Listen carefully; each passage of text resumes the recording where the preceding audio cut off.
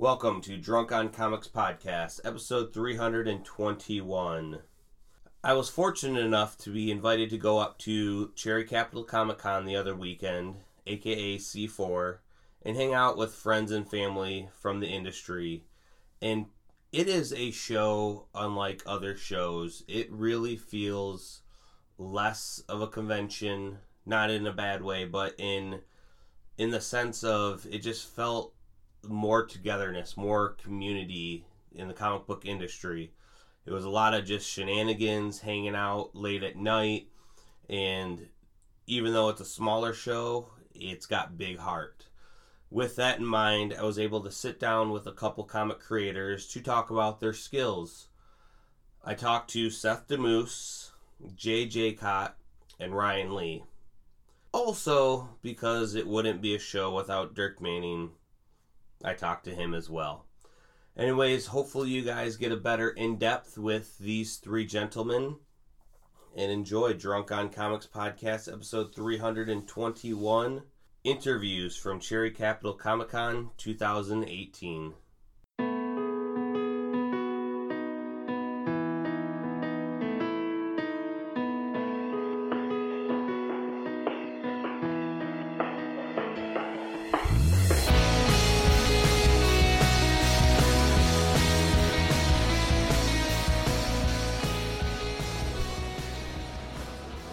Ryan Lee, it has been forever.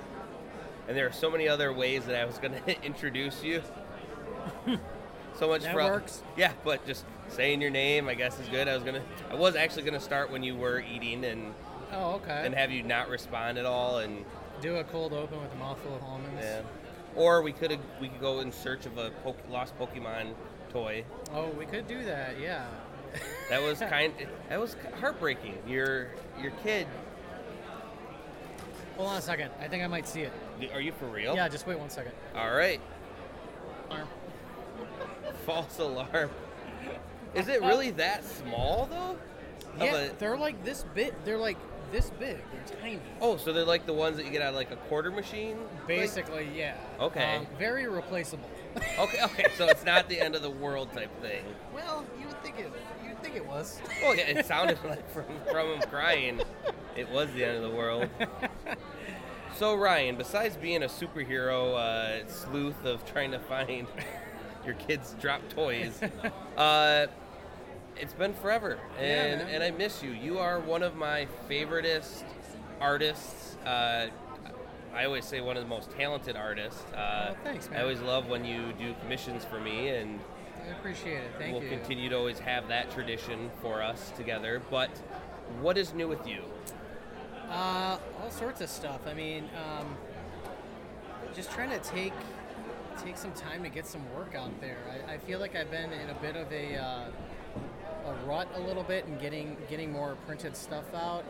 I'm still doing work with Valiant, so I do a lot of covers for them. But basically a lot of the stuff that's been keeping me busy the past couple months has been more illustration based, but there's always pitches out there, and I'm trying to get some stuff picked up, and if it doesn't get picked up, looking at ways to get these things printed and made. So either I'm footing the bill for it, or we end up crowdsourcing one or two of these things we have bumping around. But the projects that I'm working on right now, I feel like they all have legs, and I'd really like to draw them. I'd like to see them made, and I don't see why. I mean, at some point you just have to make something.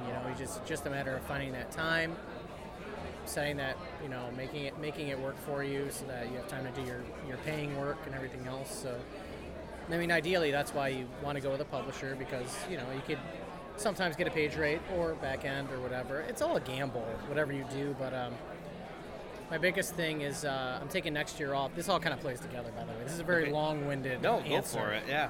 But I'm taking next year off from conventions because I really want to put out some stories. I want some books on my table. I feel like I can't go to conventions next year and not have some comics out. I want stuff want comics out there, you know, and it's hard because you can't really show off your pitches.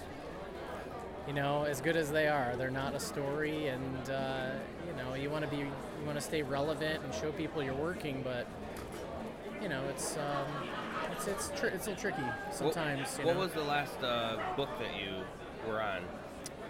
I did stuff for Archer and Armstrong a little while ago, and I did some backups. I've done a lot of like backups and fill-ins and stuff for Ninjak. Last year for me, 2 years even, like, it was all a blur. Like, yeah. What was it wasn't Guardians, was it? What were you doing for Marvel? Oh, I did a one-shot for Marvel, and then I did another backup. Okay, yeah.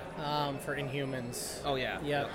And, yeah, I mean, that was amazing. Like, it was incredible. But that's the thing with comics. Like, as you can tell with a lot of people's trajectory, you don't know, like, how far that's going to go. And I didn't think, like, I was going to become, like, a Marvel exclusive or anything, you know. So, you just got to keep up with the Joneses and keep putting out content. It sounds cold, but, you know, you got to keep putting out work and showing you're busy, so... Well, for some newer listeners who may not know your work, and how did you get into comics? Like, just like working with like publishers and stuff like that? Well, or? even what was your basis of wanting to be an artist? Like, childhood, you picked up a comic one time and you're like, I want to do Captain America or whatever type book that you loved at the time? Yeah, I mean, this probably sounds generic, but like it goes back deep. Like, I read comics as a kid. Like, we would go to, you know, in Michigan we call them party stores. I would stop there with my parents, and they would be getting whatever they were getting, and I would get to get a comic from the spinner rack, you know, or like at the time too, grocery stores had comics, you know, and that was kind of like my thing if I was being good in the grocery store. Now that you say that, that's how I got into at least reading. Is at a D&W right there at the checkout. It was the Age of Apocalypse at the time. Oh, really? Yeah. Wow. And that's crazy. That was my first foray into comics. Now that you say that though, they don't do that anymore. No. And that's kind of sad. Not really. Yeah, you don't see that. Yeah, you just don't see it anywhere. Like, I felt like it was everywhere, especially in the 90s. Like, even like our local record store was stocking comics. It was, I mean, you were probably, that was probably when you first got into it, right? Yep. Yeah, I'm a little bit older than you, but I was definitely into comics during that era too. Of course, like I was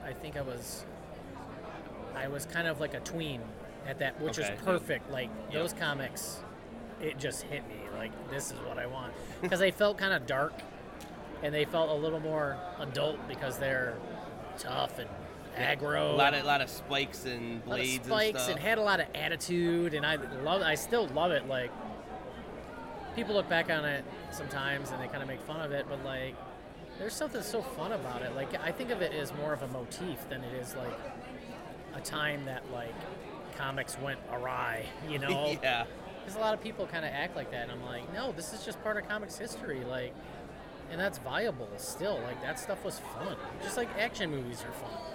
It's fun. Like, you know what you're getting. It's not going to win an Oscar, some of these movies, but like, that doesn't mean it's not a valid thing. That doesn't mean it can't be your favorite movie or your favorite comic or your favorite whatever, you know? Like, there's different ways to enjoy things, you know? And 90s comics were pretty fun. Like, for me, I don't know, like, my sensibilities have changed a lot since then, but I still appreciate all that stuff, you know, like... Were there any particular artists at the time that you drew inspiration from, or that even now you still look up to? I don't think I look at a lot of those guys as much, but like, definitely growing up, yeah, I loved, I mean, all the big names. Like, you know, there's one person. Well, I love Jim Lee, of course. Like, he changed the face of comics.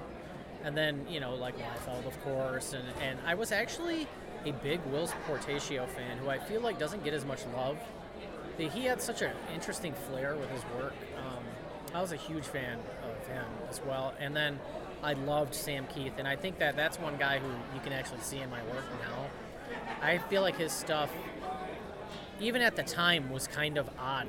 Like it just looked so different. It had a very indie feel to it even then, you know.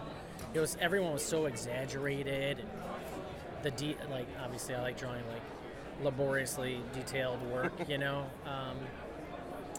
Yeah, I like the way that stuff looks. It's just really cool to me. So. Well, speaking of your work, I mean, I know different people have their art styles and everything, and I don't know what I would call yours, but I mean, when you do sketches or when you do some things, you have your lines made with pencils and everything, but I feel like sometimes when you're drawing your grotesque-ish type stuff, do you already have that vision, or do you just kind of start and it just comes alive when you're making it? Yeah, I think that's why I like drawing monsters a lot, is I like designing things. And you can, it really, I don't know, there's a lot of improvisation in a monster, because you can't really draw one wrong, especially if you're like just making it up on the spot, which I really like doing, like at shows, like doing those quick monster sketches. Like that stuff's really fun, because it's like just a little exploration, experimentation, just kind of messing around, and you see what you can make of it, and it's kind of, I don't know, it's relaxing to me to do that kind of stuff. So you don't have to worry about anatomy and all that, which, you know, one like, mouth, two mouth, three eyes, whatever. Or four. Yeah, sky's the limit, right? So do you have, so since each monster is unique when you make it though, is there any feature or type that you go towards, like almost like a swamp thingish head, or you know, or the mermaid, or what, the Black Lagoon type thing? Yeah, like definitely. I think that there's different like subgenres of monsters. You know, you've got your like Lovecraftian monsters with the tentacles and the ancient alien god beings, and like then you got your like your standards, you know, your universal monsters. Like and then there's like kaiju and like all the like Japanese monster, like there's all sorts of different realms, you know, and for sure, like I even think like a lot of video games, you know, have their own kind of flavor, and yeah, I don't really gravitate towards one or the other. Like I do like the ones that are a little crazier looking. I don't know, I just always look for like an interesting kind of composition and palette almost sometimes, you know. I don't really have a preference though. I love all that stuff. What is, out of all the works that you've done, was your favorite creation? Whether it was a sketch, a commission, a book? Honestly, I think my most recent stuff that we're pitching right now is probably, and I'm not just saying that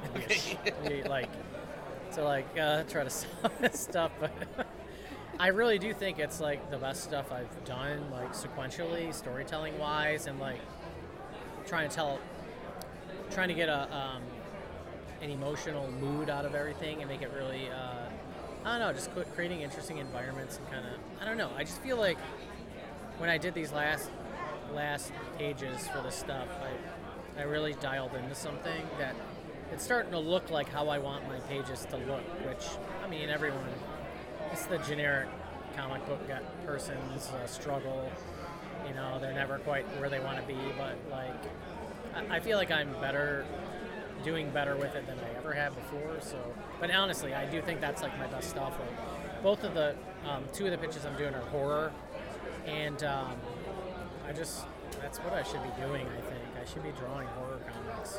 I feel like our Con family, you know, the names that I could just list off the top of our heads, seem to be generating more towards the horror vibe, horror sci-fi. You feel that's a whole industry thing, or it's kind of more of a indie thing that's easier to break into? I do think it's kind of hot right now, which is good. Yeah, it's pretty hot right now, you know? I mean, like, I got, like, you look at something like Get Out winning, like, an Academy Award for Best Script. Like, that is incredible. Like, it was great. I love that movie. But the fact that it won an Academy, like, yeah, like those yes, things never get nominated, and they should.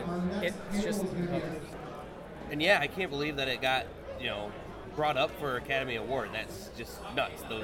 That doesn't ever happen. It should, and yeah, I feel like movies like I like that they're getting loved. Like this is art, just like anything else is, you know. there's a lot of conscientious decisions put into horror that I think people just see as like scares, you know. And I'm like, there's more to it. There's a psychology to it. Like, there's a pacing to these things. They are like, they're crafted in such a manner like to pace these things a certain way. Like, it's got, I don't know. It's all this stuff is planned out, and it's great that, you know, movies are getting that love, and, you know, like, things, of course, The Walking Dead is still going strong. Yeah, that's true. That, you know, like, that can do no wrong at this point, it seems. And even if people feel like zombies are played out or whatever at this point, it's like, how cool is it that one of the most popular things in like all of media is a zombie show, a mainstreamed zombie show? That's like, you gotta take a step back every now and then and look at that and be like, a zombie show that came from a comic book. That's insane. I'm not gonna lie, one of the biggest regrets that I have at a con, Kirkman was at one of them. I think it was issue 10, maybe, stuff like, and what is this? You know, I'm like, oh, I like zombie stuff. Do I get into a random, you know, creator-owned book? You know, how is that gonna work? Not realizing, researching, and everything, and knowing what it would be. I mean, I picked up some other books. I mean, from Image. They don't always go everywhere, even if they're big names. Some books just don't make it. You don't know what's going to be that next big thing. Yeah. But there was a number one there that it was already priced a little bit more. I think it was up to $20 then at that time. So they kind of knew where they were going, but could have gotten them signed. Those things are going for hundreds of dollars now. Yeah. So it's kind of more or less a moral tale to listeners. Pick up stuff that you think you might like, regardless.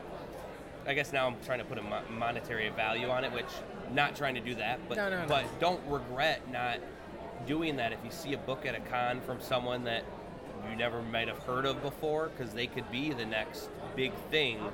Yeah, it's I can't believe how big it got, but I guess, like, even like coming back to still talking about The Walking Dead, like, I remember reading it and just like giving it to a lot of my friends who had never read comics, and I'm like, you should check this out. And they read it, like, it's riveting. Like, I'm behind on the book, like years behind, and that's not it's good. I'm up to date. It's still good. Like, I haven't even seen the Negan stuff. Like, I am way behind. Okay, yeah, you are way behind. But like, I was buying those hardcovers, and I just could not wait till the next one came out, and like, I got a lot of people reading that book and then reading some other comics, because it was like, that book had some insane page turn reveals and stuff, like when what is it, Lori, Rick's wife, is that Rick's wife's name, when she gets Lori, shot, spoiler alert, when she gets shot, I was just like, my stomach like dropped. Like, I can't think of many comics that I've had like such a visceral response to, you know, and it really was like impactful. It really is. The telephone call. Oh yeah, like there was some stuff. Oh, the in telephone. There. That's heartbreaking. Yeah, heartbreaking. So much, so good in there. Well, I know that you got many people that are going to want to buy your art and stuff right now, and so we're going to wrap this up. But a question that actually, talking to you earlier when you're talking to my friend Cassidy about, I feel like it's going to be one of my go-to questions now talking to artists is, what's in your supply bag? What do you use? Like my tools? Yeah. Because I find, like, if people are listening that are thinking of getting in, what would they maybe want to have on them? Sure. Yeah, it's funny because there's this whole thing where, like, it's kind of a running joke in social media circles about what tool do you use, and some people take it as this implication that there's some kind of magic pen that's going to make you good. I don't read into it like that. Like, it's always cool to know, just to see what people are using. Like, people are curious. Like, why would you discourage someone from, like, being interested in these things? So, anyways, I liked answering those questions because I was there too. I asked those questions, you know.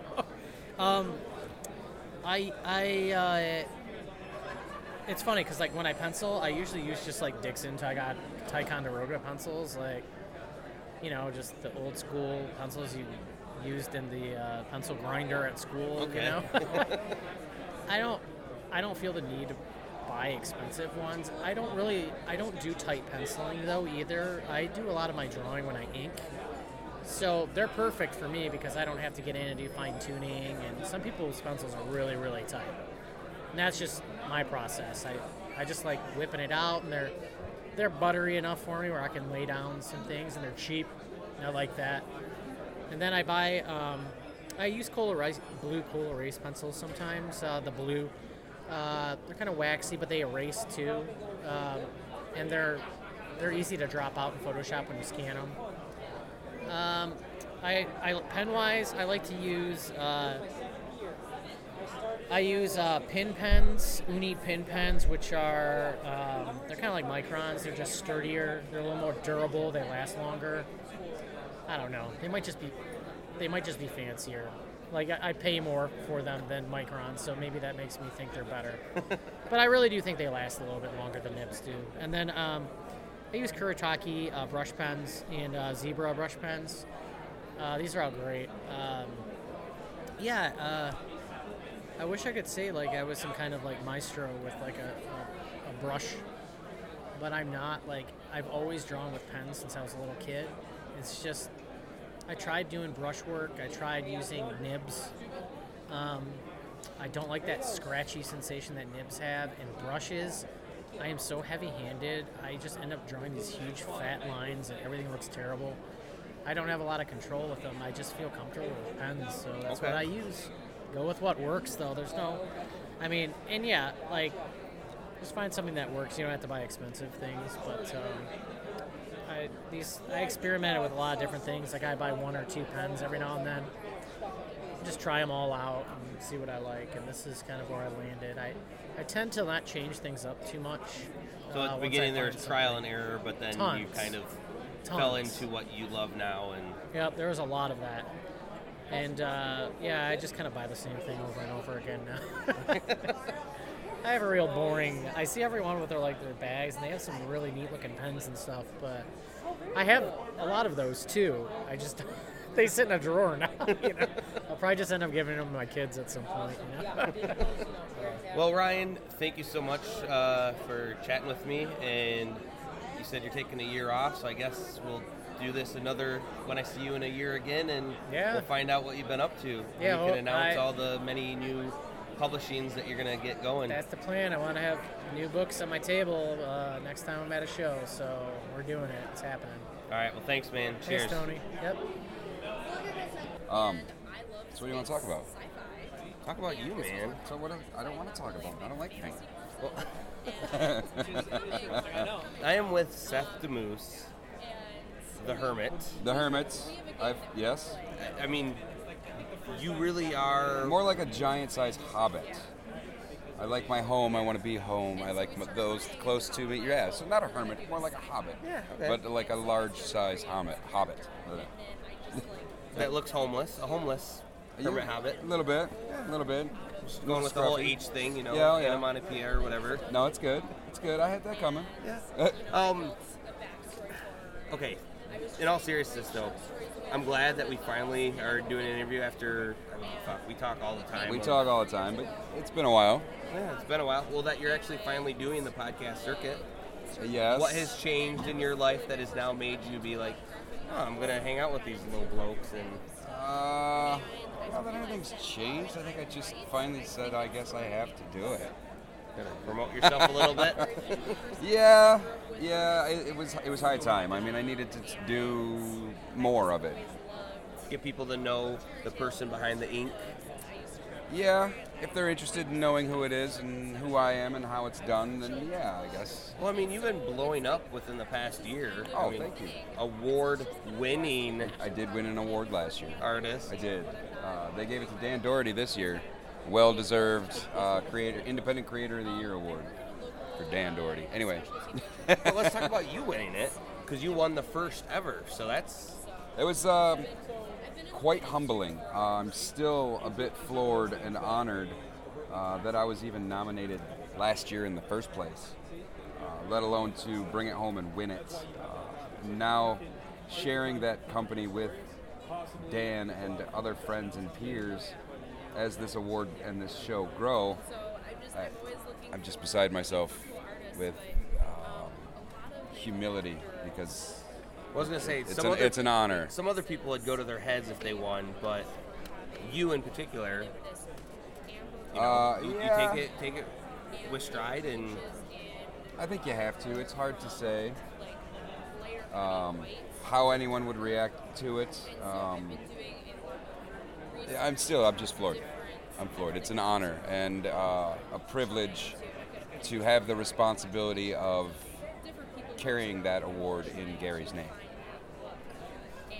Now, you getting into comics, how long ago was it that you first really started? It was 2002. I was working on a webcomic called Brett Halla. So I've been doing sequential storytelling semi-professionally since 2002. So 16 years now. A little bit. And what was your first big published comic? I mean, not that, online webcomics, but that's a different ballpark. It is. The first printed published work of mine was a 5-page short story that I co-wrote in the back of Bomb Queen through Image Comics. And then I was fortunate enough that led to another Image comic book called I Hate Gallant Girl, which I co-created with Kat Cahill.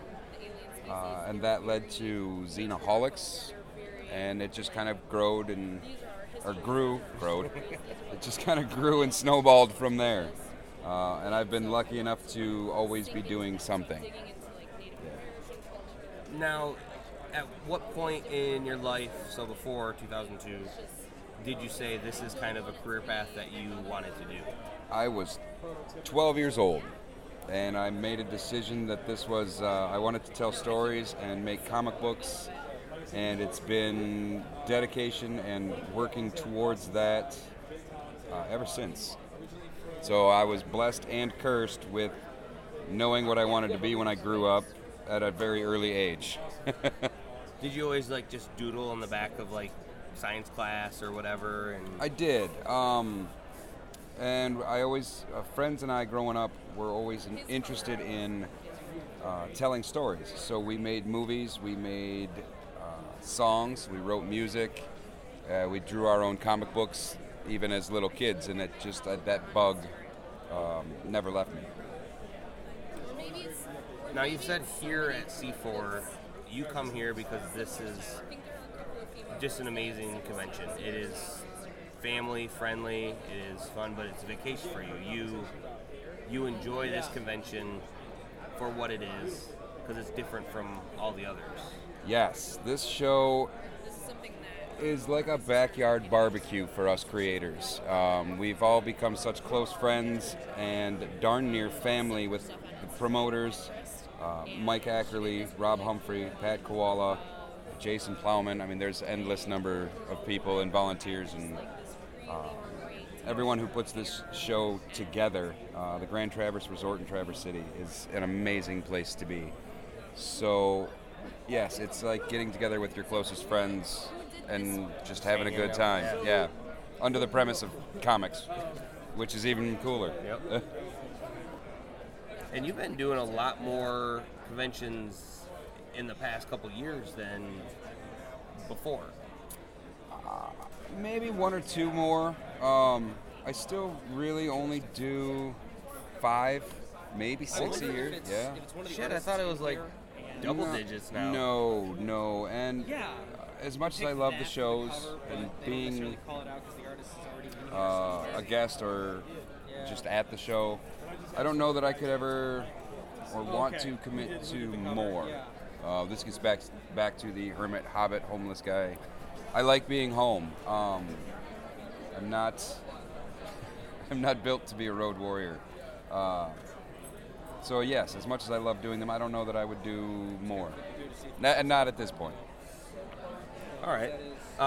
What is been your most favorite, whether this convention or any moment, being an artist in Artist Alley at a convention? Actually, what was your first convention that you ever did? And when? Let's see, 2002 would have been Wizard World Chicago was my first show. Well, I guess that would have been 2003, because 2002 I just went down and showed art in my portfolio around. So yeah, the first show I worked would have been 2003, and that was a blast. I mean, you can't undo your first, so that's always good. Favorite moment at a show? It's hard to pinpoint. I mean, truly. When you met Drunk on Comics? I mean, I understand that. That was pretty epic. Winning the Gary Reed Award last year, but that wasn't at the show. That was like an after thing. Usually the best part of the shows for me is the camaraderie, the brotherhood, the union of everybody, all the friends getting together. That's really what does it for me. Now, you get a lot more commissions of creations, that are always out there. Marvel, DC, you have your own independent works that you've done. What is your favorite that you've gotten asked to commission? Oh, whichever one I'm working on now. I love drawing so much. They're all fun. I've had some goofy requests in the past. I've had some straightforward requests. I like drawing, so I really don't know that I could pick a favorite commission that I've done. Now take us through your process, because you've been quoted as saying it's too cartoony. What does that mean? Honestly, I don't know what it means anymore. It's more become a joke more than anything else at this point. I've never been a big fan of labels anyway, but 100 years ago it was a comment that was made in my direction towards my art for a project on a book that I didn't do, was that it was too cartoony for the content or the story in the book. So yeah, whatever too cartoony means, how I fit into that, I never really gave it much thought after that, honestly. So now I use it as like a tongue-in-cheek jab back at all those who say something is not what it's not going to fit here or do this or not good enough. It's just me continuing to do the work. All right. Yeah. Now, you've been very known, for me at least, with mystery.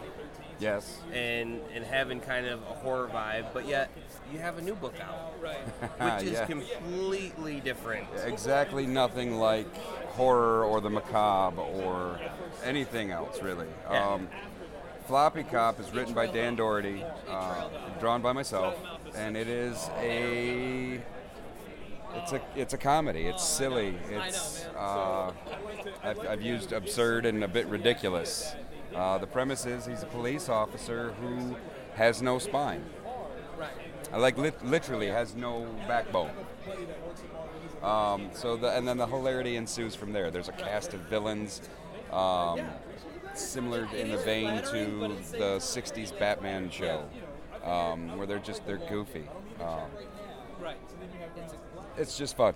And I think, I know I definitely needed, after working on Ree for as long as I had and have, I needed a breath of fresh air.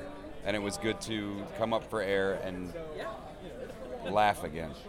It is, everything about it is ridiculous, but I love it more so because of that. Yes. Like, it's hard to explain why. But it's one of those things that it's like Monty Python-esque or something where it's absurd, yes, to the point of stupid funny. It's so stupid it's funny. Yeah. And I love that how much you guys like personally just enjoyed doing it. Like, and I think it shows how much fun Dan and I had putting it all together. We put it together very quickly, not because we were in a rush, but just because that's how it all came together. And we were both having such a good time that it just, everything fell into place for it. So yeah. And is this, would you say it's more kind of passion project then? Like you really love it and you want to see it keep growing? Yes. We have plans to continue making at least 3 issues to complete the story arc that we started in issue 1. So there is more Floppy Cop coming around the corner here. But it's just fun, and that's the point. Is you need to every once in a while remember why you do things, and it's because it's fun to do. Not always about the paycheck. It's not always about the paycheck. I think if it's always about the paycheck, it's not worth it to me. I don't need it to make millions of dollars. Would I like that? Yes. Would I turn it down? No. But there's got to be more to it than that. And I think it's the friendship and the camaraderie as part of the collaborative process that makes these things worth doing. What's in your toolkit? What kind of tools do you use when drawing? I'm a big fan of use whatever's around. There is no magic pen, there is no magic marker that makes your art look the way you want it to. It's all down to talent and a willingness to experiment and play with whatever you can. So I've got a couple of different pens and markers that I use, but really nothing specific. This week it could be a Prismacolor, or next week it's a Copic. Whatever works, really, is where I'm at with it. All right. Well, Seth, thank you so much for taking the time to chat with me finally. Oh, thanks for having me. We've done this once before, I thought, no? Yeah, we did. I mean, we had to force you to chat.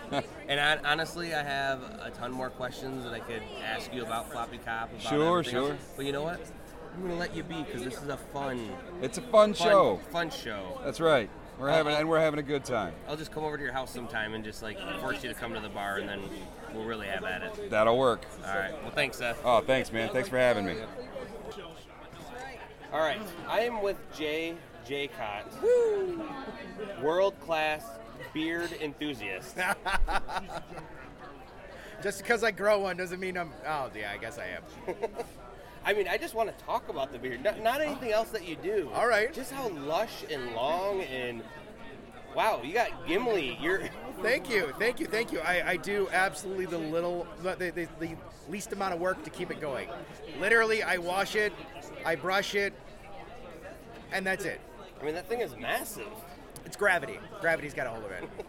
No, but in all honesty, though, Jay is a very talented artist, as well as friend of the show, as well as friend of everyone else that's comes to these cons. Stop. Well, you give friendly advice to everyone. Even to me, when I was last night, I'm like, I don't think I could ever really draw, and you're like, anyone can do it. I believe in people. I can't help it. Well, you're always just so happy and lovable, and... I'm a giant teddy bear. That's what you're saying. Yeah, pretty much. Yes. So how's the con been for you so far? Good. I always love the show. Every single year, it shows me love in ways that I can't even imagine.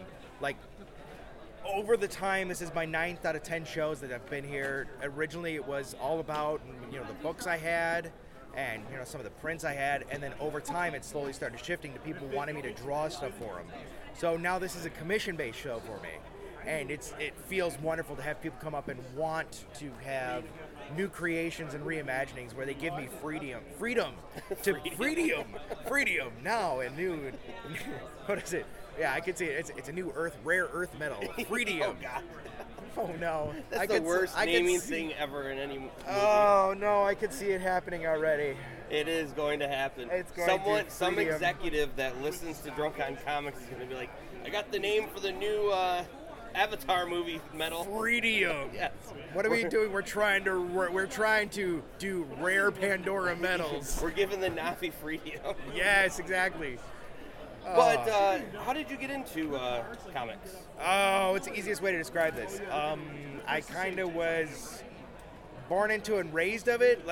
Basically, comics have been such a big part of my life because I learned how to read because of comics.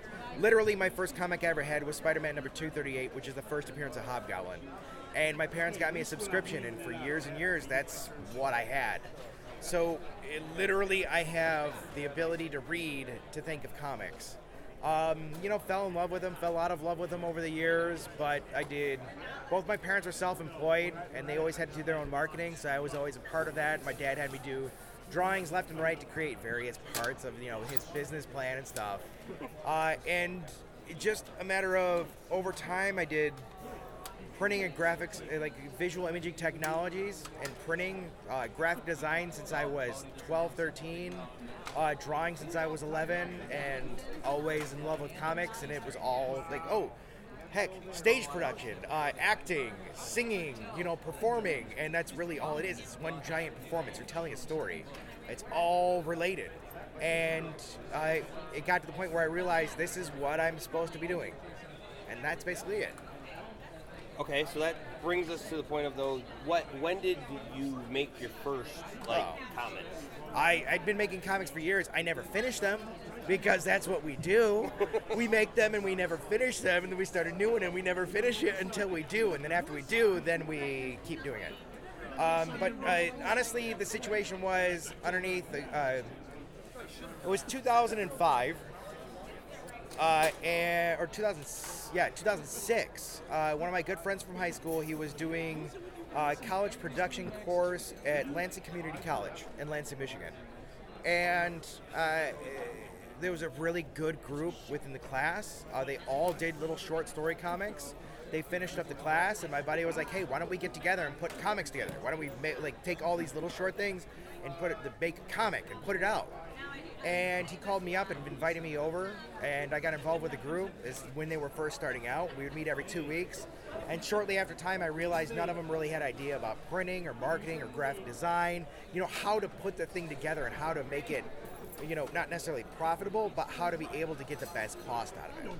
And so I stood one day in class, when the meetings, we were talking, and they were talking about how much we're going to produce when we do it, and the numbers, and I knew what the math would be there regarding what the cost would be, and it wasn't possible for the way they were doing it.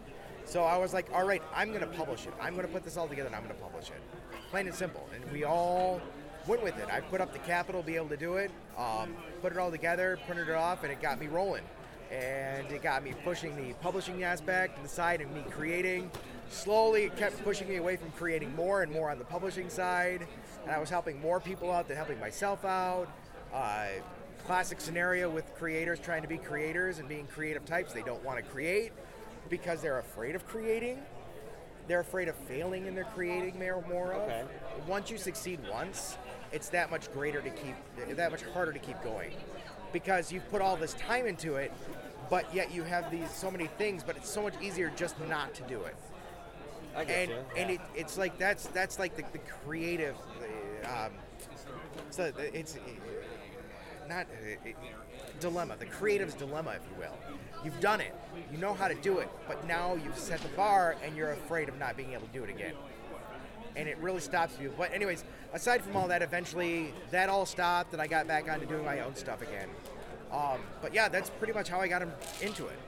Now, out of the works that you've done, tell us a little bit about anything that you found particular while making your own comics. Oh, geez. We don't have enough time to go over that. No, really, it's what I say to everyone whenever we talk about the concept of making comics and what it is. Comics are not one thing. They're not just one thing. Everyone has their own unique way that they tell stories. And for me, every single time I do a comic page, I learn something more about myself, about how I create comics, and what works for me, what doesn't, what can I do, what have I done before, and how does this relate? Am I just copying what I've done before, or can I really do something new? And it's a constant push to try and do something new for myself and keep everything fresh and unique. Now, we are drunk on comics, so we usually pair comic books with drinks. Okay. I want you to answer, who is your favorite creation, character that you've made, and what do you think they would be drinking? Oh my dear Lord, that's an easy one. The Tao Snarky, which is a futuristic film noir detective story taking place on another planet. He's a detective, a galactic detective, and his name is Snarky, and he lives up to his name.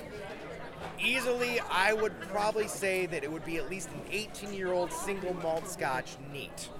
Hands down, with just a drop of water. All right. Excellent.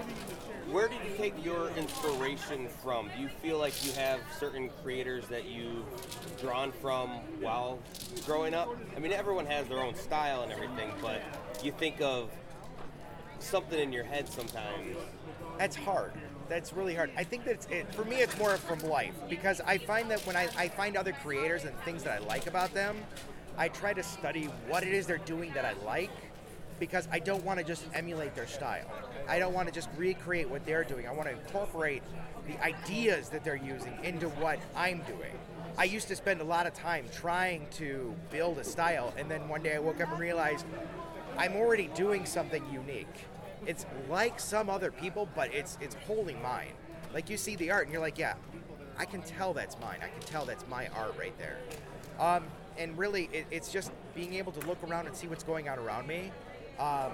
Looking at movies, looking at various shots, how they frame it, photography, just looking around you. Inspiration is all around you, and all you have to do is be willing to look at it. Now,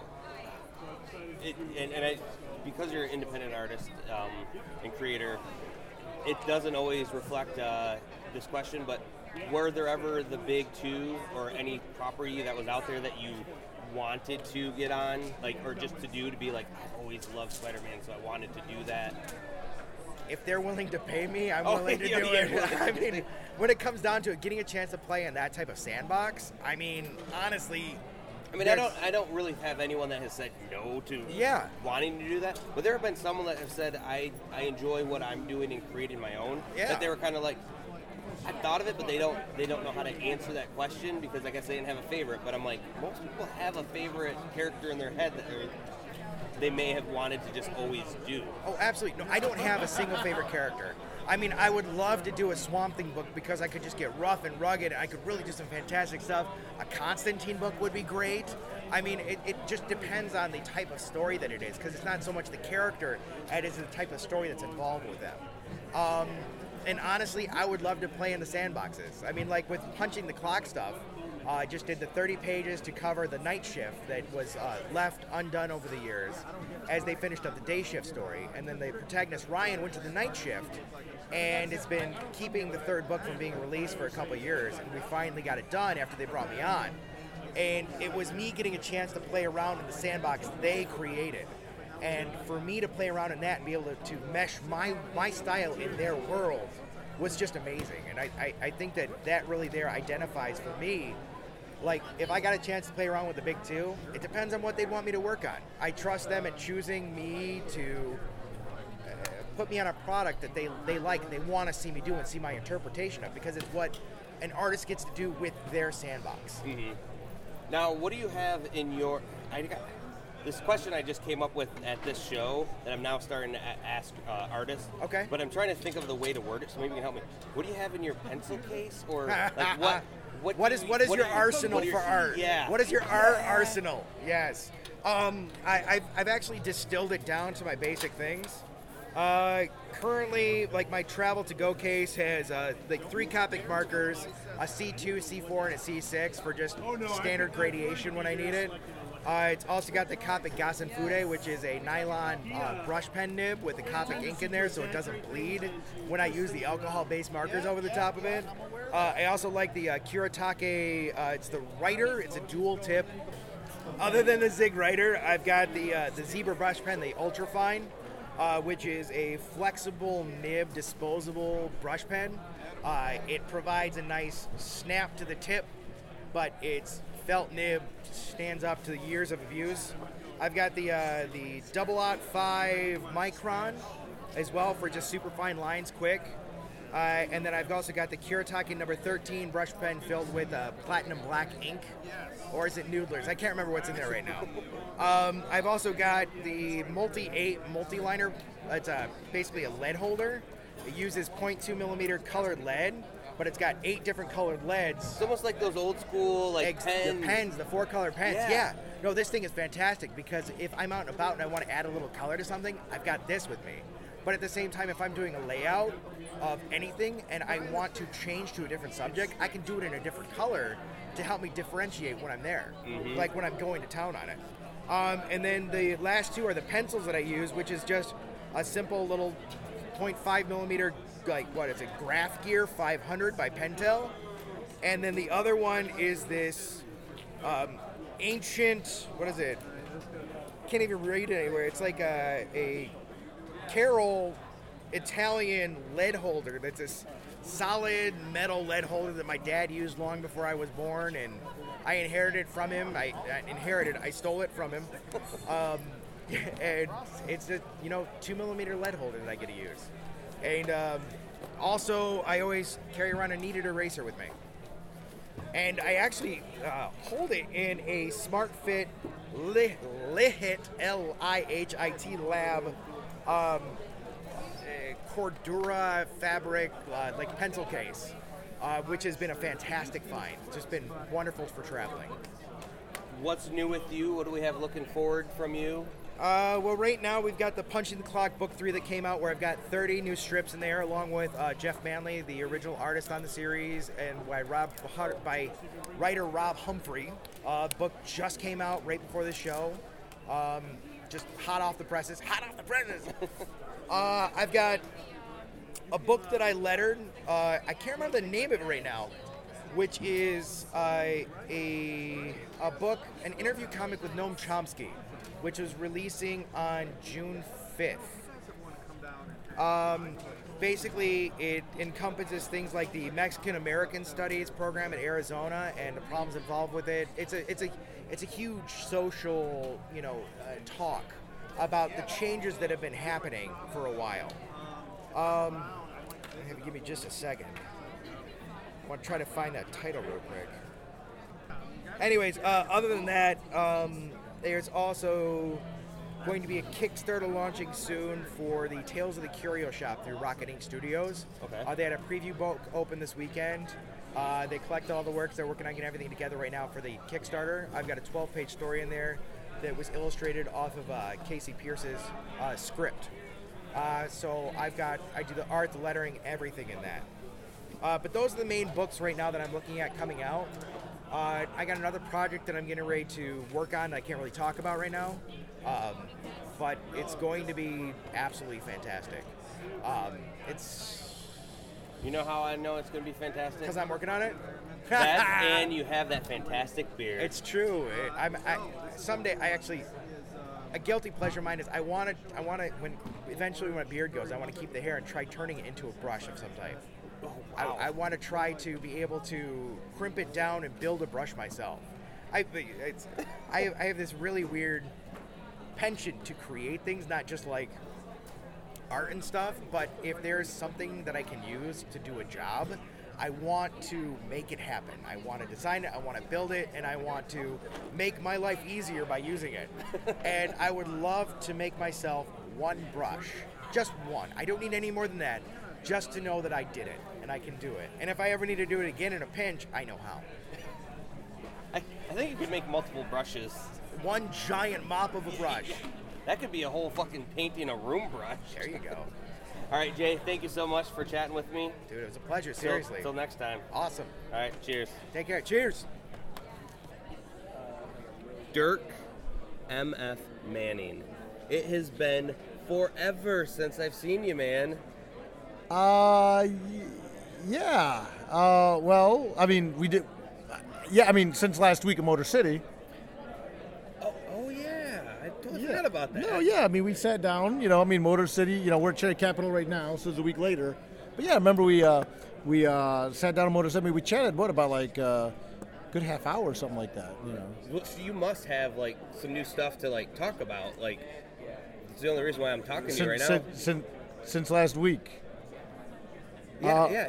Well, you always have news. Well, I do got one thing. Dan Doherty and I released a Cherry Capital Comic Con exclusive variant of our new Supernatural Mafia book, Cosa Nostra. It's limited to 100 copies. It's the black and white edition. So I guess the people are listening now, if you didn't get one here, you're probably going to be really hard-pressed to get one. Oh, wait, were you saying something? Sorry. Oh, yeah, I guess you don't have anything to talk about. So thanks so much, Dirk. We'll talk to you later. Yeah, sure, man. Man, I love being an idiot interviewing Dirk. But anyways, I want to thank all of our guests on this week's episode. Also, big shout out to C4 for being, again, an incredible convention to go to. And I do have one more interview from the show that we'll be posting in a week or so. So until then, stay thirsty for more Drunk on Comics.